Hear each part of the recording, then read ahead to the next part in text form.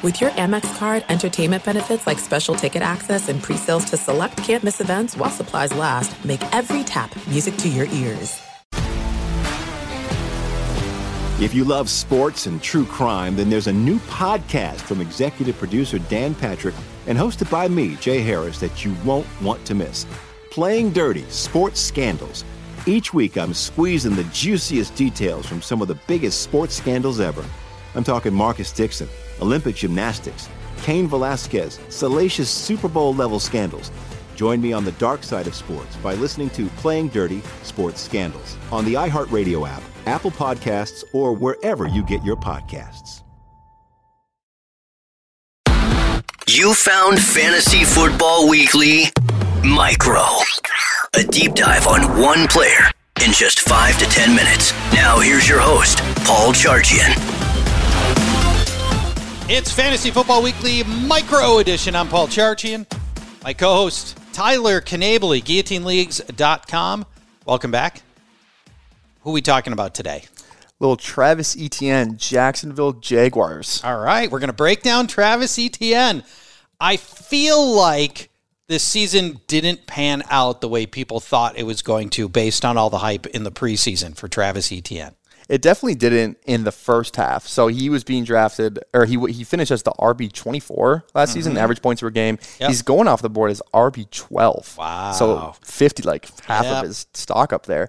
So like I said, it was the tale of two halves for him. The weeks 1 through 6, kind of James Robinson factor there. Yes. Etienne only had... Which was baffling, by the way. He had only one 15-plus touch game, 0 20-plus touch games, and was the RB28 in average points per game. Yeah, and here's James Robinson coming off an Achilles, and they pounded James Robinson a bunch early in the season. Yeah. Then they benched him and then traded him away.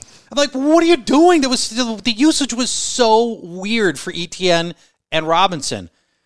But then, after week 6... Weeks 7 through 17, Etienne had 7 15-plus touch games, 4 20-plus touch games, and was the RB15 in average points per game. Okay, I would contend, if you're telling me that most of his games, the rest of the season, were 15, 20-touch games, should have been higher than RB15. I agree, and I think the reason it wasn't was because he really wasn't catching a lot of passes. Yeah. And that was the big thing coming out of college for him is his senior season, he had 48 catches, 588 yards. So that averages 4 catches, 49 yards per game. That's great numbers. That's a great number for a college running back. Yes. And last season, he only had 35 receptions, which was 23rd among running backs. And the other problem is he wasn't scoring a lot of touchdowns. He only had 5 total touchdowns last season, 0 of which were receiving touchdowns. So I don't know what to do with that. I think maybe it's because there's so many mouths that feed in that offense, but not in the backfield. Not in the backfield, yes. I mean, Snoop Connor, who I was optimistic about, had 0 impact on that team, and they traded away James Robinson. Now, you can make a case that they're going to score more rushing touchdowns. They're not going to, but they probably scored 10 as a team.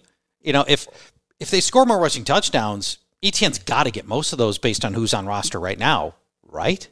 I would say so in terms of the running back kind of perception they added Dearness Johnson in free agency. Yeah, so he's a guy. He's okay. They still have Snoop Connor. I don't know if they still have JaMychal Hasty. They might, but he's not changing really anything in terms of the backfield. Certainly not as a touchdown guy. Yeah, Etienne had most of all the red zone carries. There was never a time where JaMychal Hasty got a 1-year touchdown. That just didn't happen. Right. So I think Lawrence actually had quite a bit of QB sneaks, which might have bit into. He's got some sneaky wheels. Yeah, Lawrence, and does. He's 6'6", so he's a great QB sneak guy. Mm-hmm. So, but you got to have the ball at the 1-yard line. Yeah. For that. Yep. Right. But but that's why I think James Conner is so good because Kyler's not running a QB sneak at the 1-yard line. No, so he doesn't. That's why James Conner got all those touchdowns. Because he's 5'11", 5'10". Yeah, 5'11" is being generous. That is generous, actually. But yeah, I think the one thing back to the receptions real quick is Jacksonville was fifth worst in percentage of targets to running backs at 14%. In a Doug Peterson offense, that's weird. Exactly, and the only teams that were worse were the Eagles, Rams, Ravens, Vikings. Wow. So the Jaguars and Travis Etienne can get better 2 ways.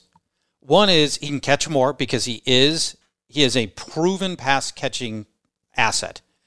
And then the second is he can score more. And I just think if you played out this coming season 100 times, I think both of those numbers go up from last year, 80 times out of 100, that Etienne will catch more and he'll score more.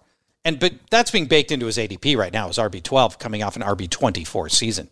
Exactly. I think RB, like when you do the math, you're like, okay, he finishes RB24, but if you're going to give him all those touches, you're going to really like him. I think when you start to get look into who's kind of around him, it gets a bit more interesting. But I think one thing I want to touch on before we play the ADP game is they added Calvin Ridley in this offense. There are just so many pieces they're going to have to feed, at least through the air. They have Ridley, they have Ingram's coming back, Kirk, Zay Jones isn't a bad option either. Like there are so many guys who are going to want this ball in this Jacksonville offense, and I think Trevor Lawrence can kind of like fuel that offense. Like he can be the anchor where he can make some of these guys fantasy relevant, but to say that Travis Etienne is going to catch like 80 passes, I don't think is realistic. Well, no, but he can catch a lot more than the 35 yes. he had. For sure. He could go. He had 35 could turn into 50. I just don't think there's that Alvin Kamara, Christian McCaffrey, Austin Eckler upside with Etienne, even though he is a great receiving back.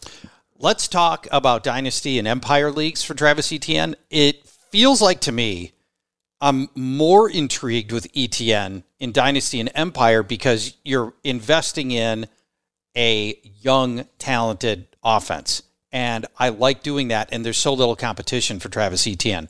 Do you like him? Do you like Etienne more, less, or about the same based on his ADP right now as RB12? I love him way more in terms of Dynasty specifically, just because he's so young. He only has one NFL season under his belt, and we already know that he's good.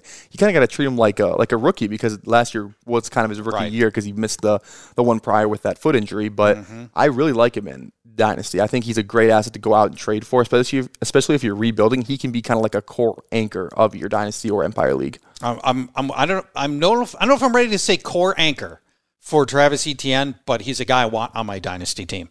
I don't know if I'm going to build a team around him exactly, but I like him a lot. All right, let's play the ADP game. Who else is going around running back 12? Let's do it.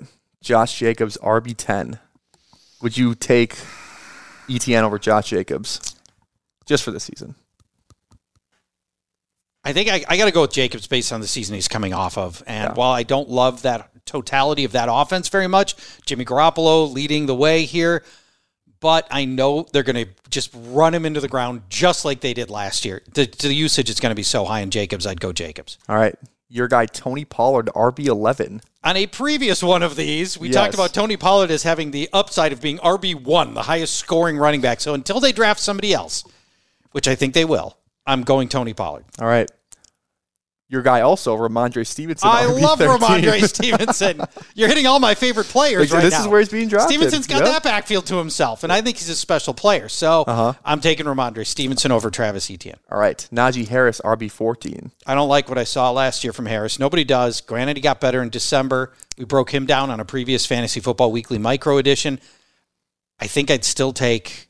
I'm going to take Etienne here because I don't think the situation is materially changed in Pittsburgh from last year. It's kind of insane that drop-off it goes from Jacobs, Pollard, Ramondre, and the next one is Najee Harris. Yeah, that does feel like a big drop-off to me. Huge teardrop. Yes. And then, all right, under Najee Harris is going to be Dalvin Cook. Let's say he's on the Vikings, RB15. See, obviously, Dalvin Cook was RB5 at this time last year. Everybody assumes he's going to be off the Vikings and in some other situation, which is probably true. I can't imagine the Vikings right now have $17 million locked into their running backs. That's not going to hold up. Something's going to change. He's better than Alexander Mattison. If he stays in Minnesota, he probably has a season not dissimilar to last year. He didn't catch much in this offense, which was frustrating. I'm going to go Travis Etienne over Dalvin Cook. There you go. Yeah. And let's say Dalvin Cook in. I made the Miami thing in a recent episode, and I actually said the Miami tried to trade for him, which I didn't know. I just threw out a team. But I think do you think it's more likely that Dalvin Cook gets cut or that he gets traded? I think it's more likely he gets traded for something. I think the Vikings, will find a way to get something for him. It'll have to rework his deal wherever he goes. Nobody, including the Vikings, will pay him what his contract's worth right now. Yeah. So overall, I feel like we're pretty high on Etienne. We are. Higher than I thought, I guess, going into it. But based on where you've got him, I've got Jacobs, Pollard, Ramondre Stevenson all higher. That brings us to 13. That means I'm slotting in Travis Etienne around running back 14. So the only guy it's not far off his ADP. Exactly. The only guy you would take over him that was below RB12 was Ramondre at RB13. So I think the people have got it about right. Yeah. Just watch out for Bijan to the Patriots, I guess. Hearing some buzz there.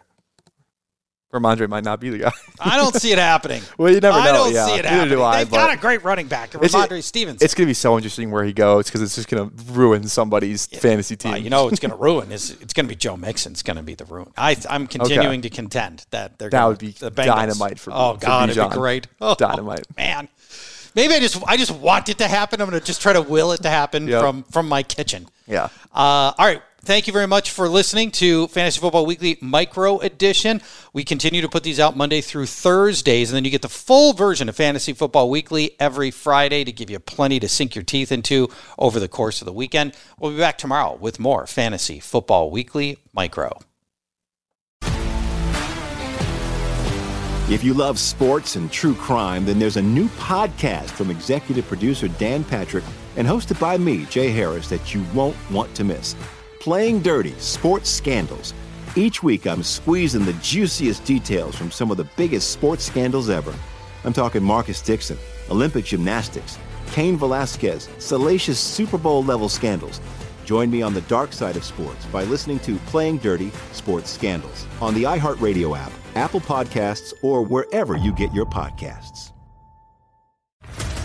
What's up, everybody? This is Stephen A. Smith, host of the Stephen A. Smith Show podcast. Tune in every Monday, Wednesday, and Friday at the very least as I bring you all new episodes that feature the biggest headlines in the world of sports, pop culture, business, and I answer your phone calls and respond to your tweets. You'll hear my unfiltered opinions and straight-shooter interviews with top celebrities and game changers. All that and more. So listen to the Stephen A. Smith Show podcast on the iHeartRadio app, Apple Podcasts, or wherever you get your podcasts.